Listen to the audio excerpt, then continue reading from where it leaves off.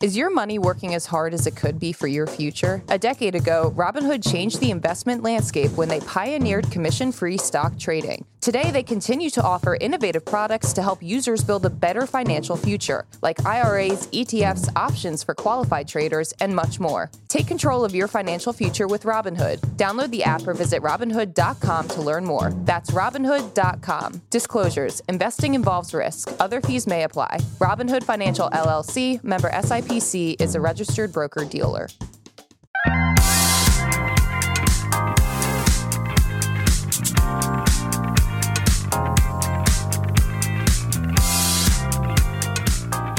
Good Morning Brew Daily Show. I am Neil Fryman. And I'm Toby Howell. Neil, got a big show ahead of us today. Huge. Our top story is on a U.S. intelligence leak that could change the course of the U.S. The Ukraine war that likely originated on a random Discord server dedicated to a Filipino YouTuber. Yeah, I can understand why you had trouble with that. It's a mouthful. Crazy story. Then we'll head to China, where Elon Musk is doubling down on the big battery game. And then Neil and I will share our winners from the weekend. We're also going to explain this hugely important court ruling Friday night about the abortion pill and what could happen next. And we'll also discuss two really freaky ChatGPT stories that sound like they're ripped from the upcoming Black Mirror season. But Neil, the big news is what I'm seeing right now in front of me. You got a pretty tasty little haircut. It is tasty, but the more important thing that I learned is I finally found my barber that I can actually talk to. Because previously I was the very shy and silent type, very awkward. But this guy, we talk, we can talk sports gambling, we can talk his entrepreneurial dreams. We should bring him on one day. We should bring him on.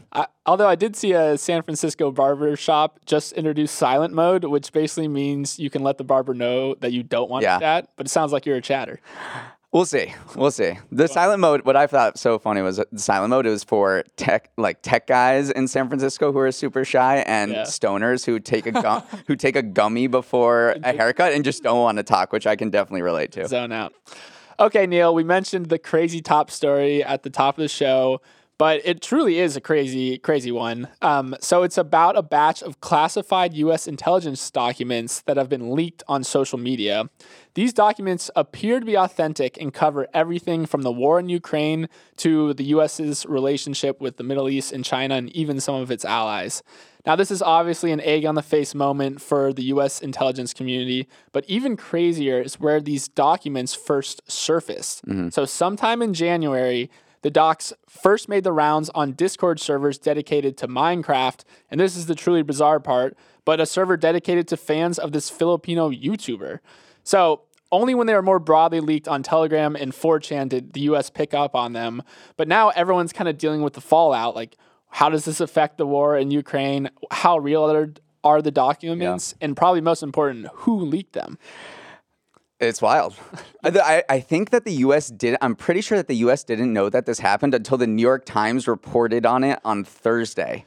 And then they were like, oh, these things have been circulating on social media for a month or two. Yeah, it's truly been this, again, I called it an egg on the face moment, but these things leaked on these extremely niche Right, you have Discord to be servers. So online. I think Bellingcat, which is the investigative consortium that kind of put the pieces together here, said there's a good chance only a few internet weirdos saw the hundreds of documents. It's really only something you'd find if you were terminally online. Yeah, and we are terminally online. I'm not that terminally online, though. So yeah, one of the big questions is who leaked them. Right. So no one knows right now, but we do have some clues, which is kind of exciting.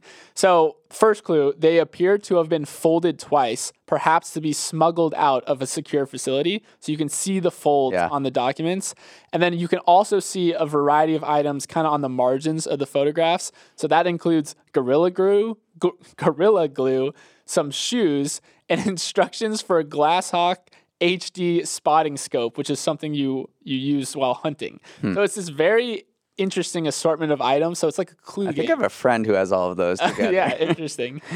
We should talk about what these documents show a little more in detail, and because it's very much real-time information about the war in Ukraine, and that's kind of what is freaking out the U.S. intelligence agencies that this leaked from. Basically, these documents show that we know everything about Russia's military. We are so deeply embedded. Our spies are absolutely incredible over there. We know exactly when they are going to send a missile strike and where it is. Yeah. We know more about the Russian military based on these documents than the Ukrainian military. Yeah. That's the interesting thing, too, is though people are saying, how does this affect the war effort? Right. And one of the big news that was coming out this morning is that Ukraine is potentially running low on these surface-to-air missiles, which could lead to an increase of Russian air activity if we just saw these documents. So there are some ripple effects. We don't know how deep they are.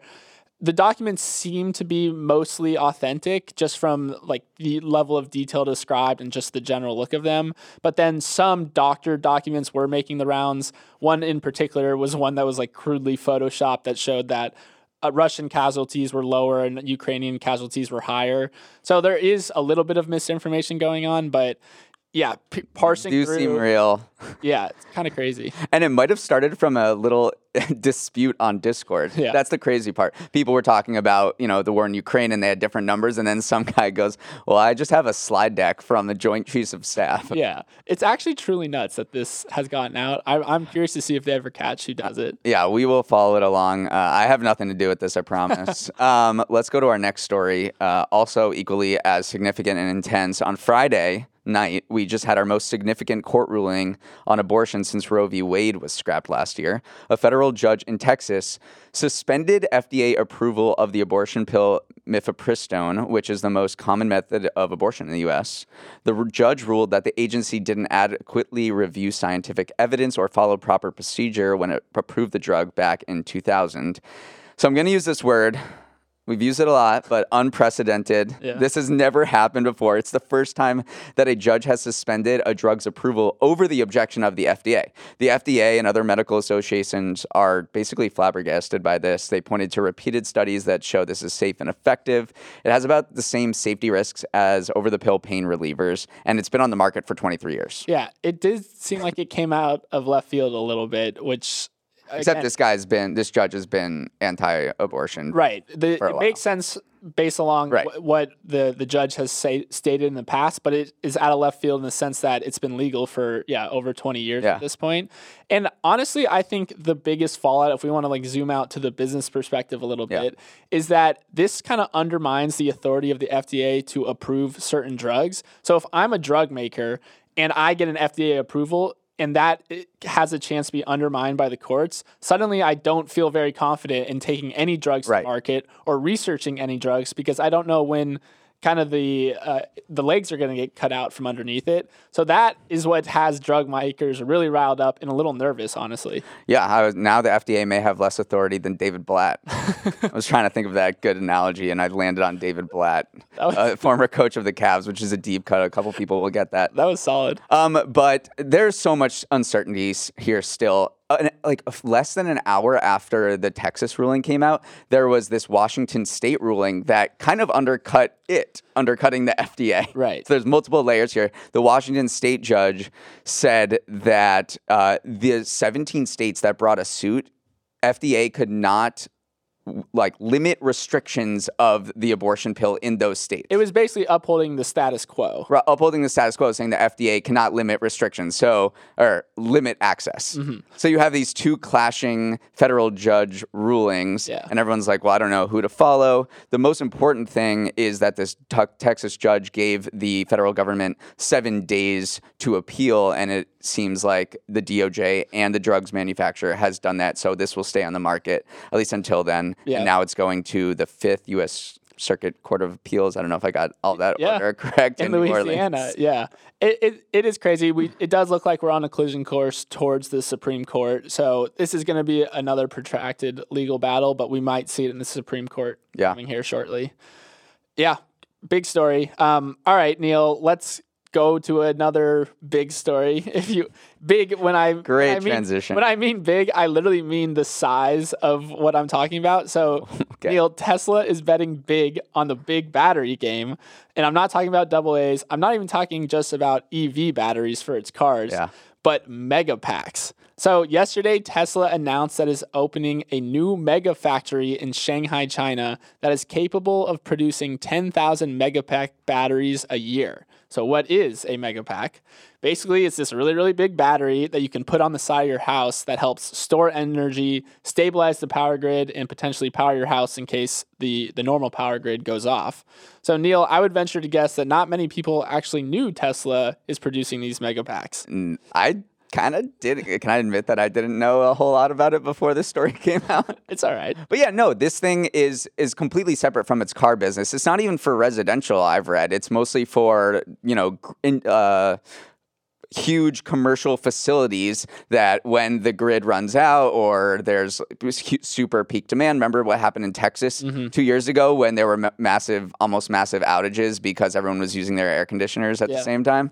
Then this is sort of a big stabilizer, and it's part of Elon Musk's big push around renewable energy ecosystem, from solar to wind to megapacks to electric vehicles. He's devoting, I think, $10 trillion into trying to get the world off of fossil fuels in the next 20 years. And you got to build energy storage. That's a big part of the renewable energy equation. Yeah. Because what happens when the wind stops blowing and the sun stops shining? you have to store this energy somewhere when it's not being generated. So solving for the big energy storage battery equation could really unlock a lot of potential in renewable energy. For sure. And then I also see this as a bit of a risky bet on China too, because it's opening the factory in China. So it is interesting because the U.S. is all geared towards kind of bringing back production of EVs and cars to the U.S. Like you have the EV credit that is part of the Inflation Reduction Act that stipulates you need to make some parts in the U.S. to snag the $7,500 credit. You also have the CHIPS Act that's returning semiconductor production. And then you have Elon who's saying we're opening this giant factory in Shanghai. Honestly, though, I looked at the numbers. It's tough to blame him because the last Model 3 production plant that the Tesla opened in the United States, it was 65% more expensive. Let me rephrase that.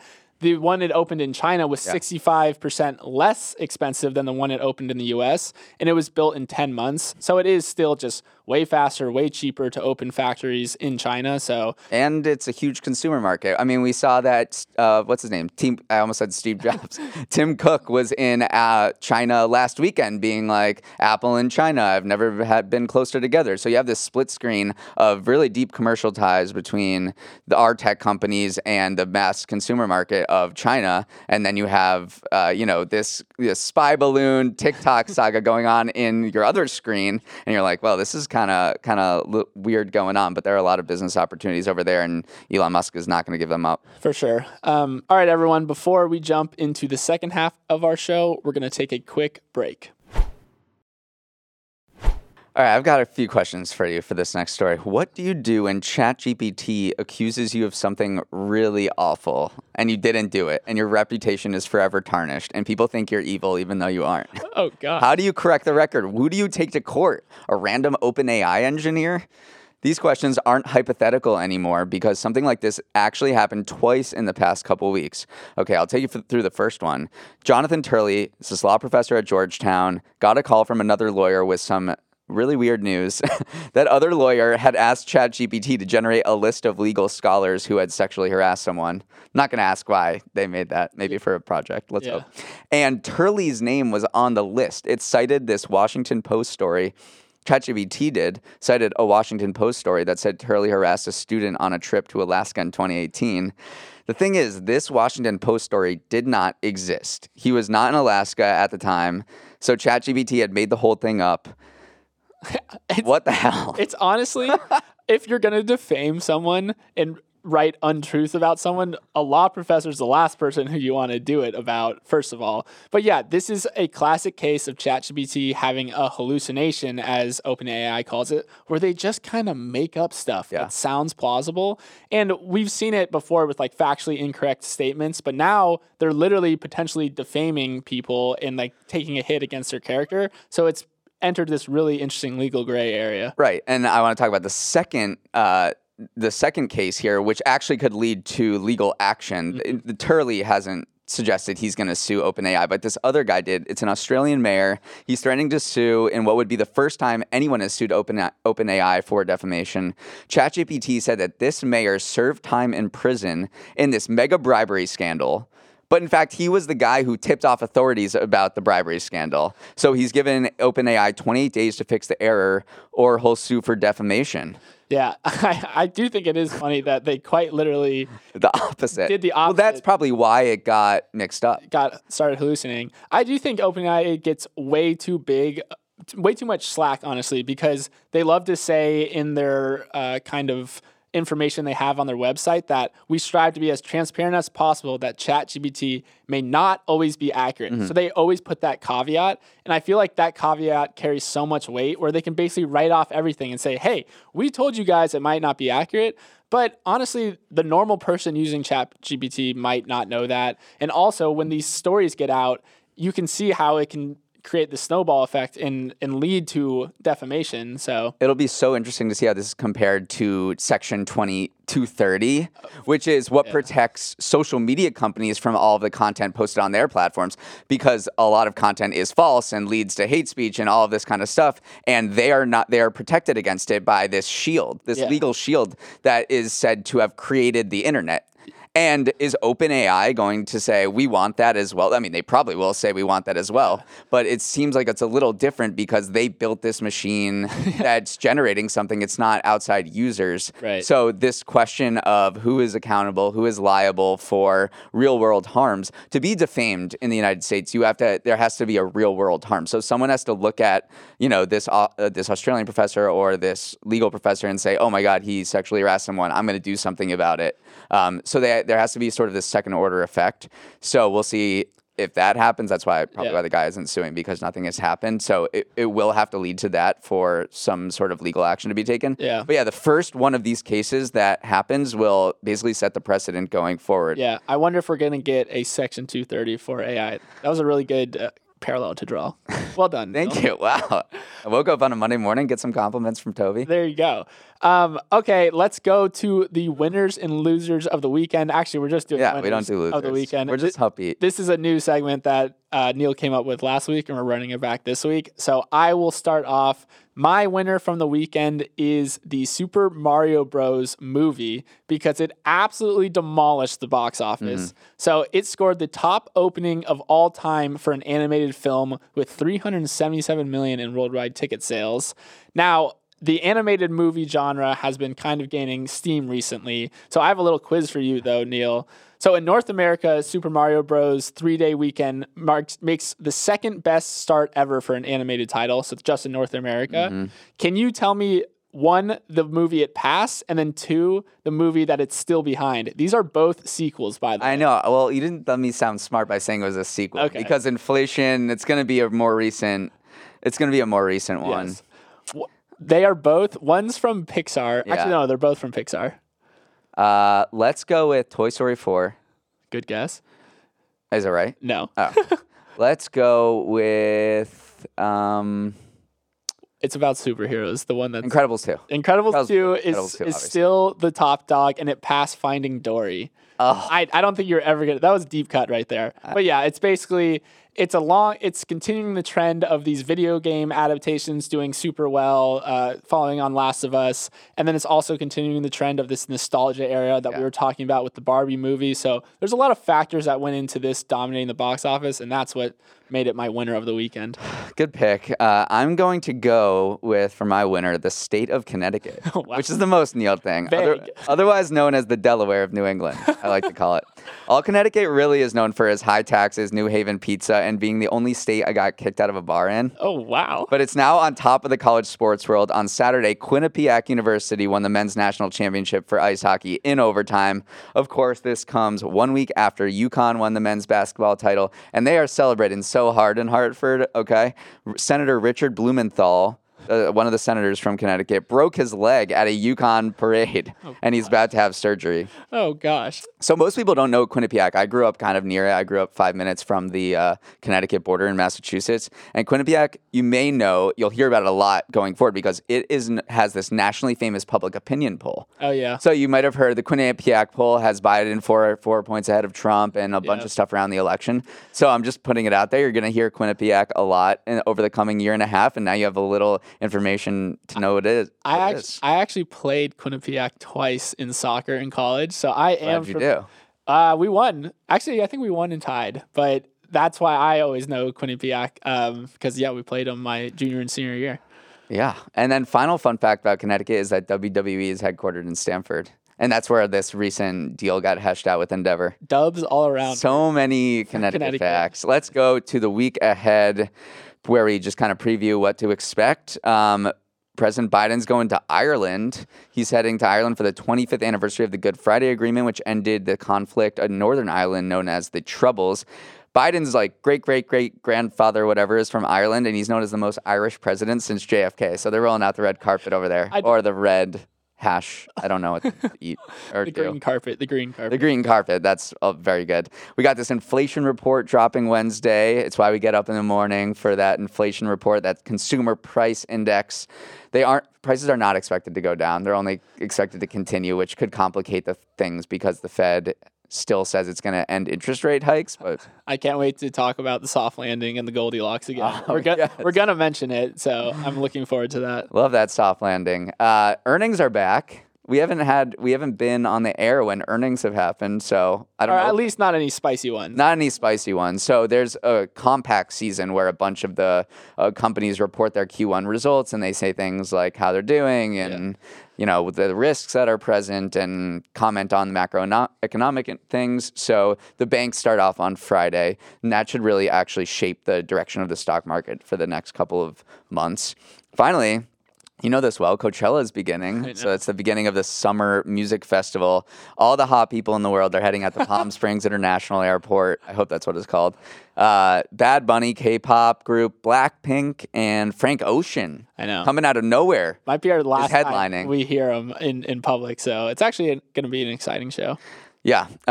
So that's happening over there. Then the final couple things is that on Wednesday, the White House is going to announce super strict auto emission rules in order to boost EV production. So that report kind of leaked over the weekend. We should expect that on Wednesday. The Thai New Year is on Thursday, and they staged the biggest water fight in the world called Songkran, I think.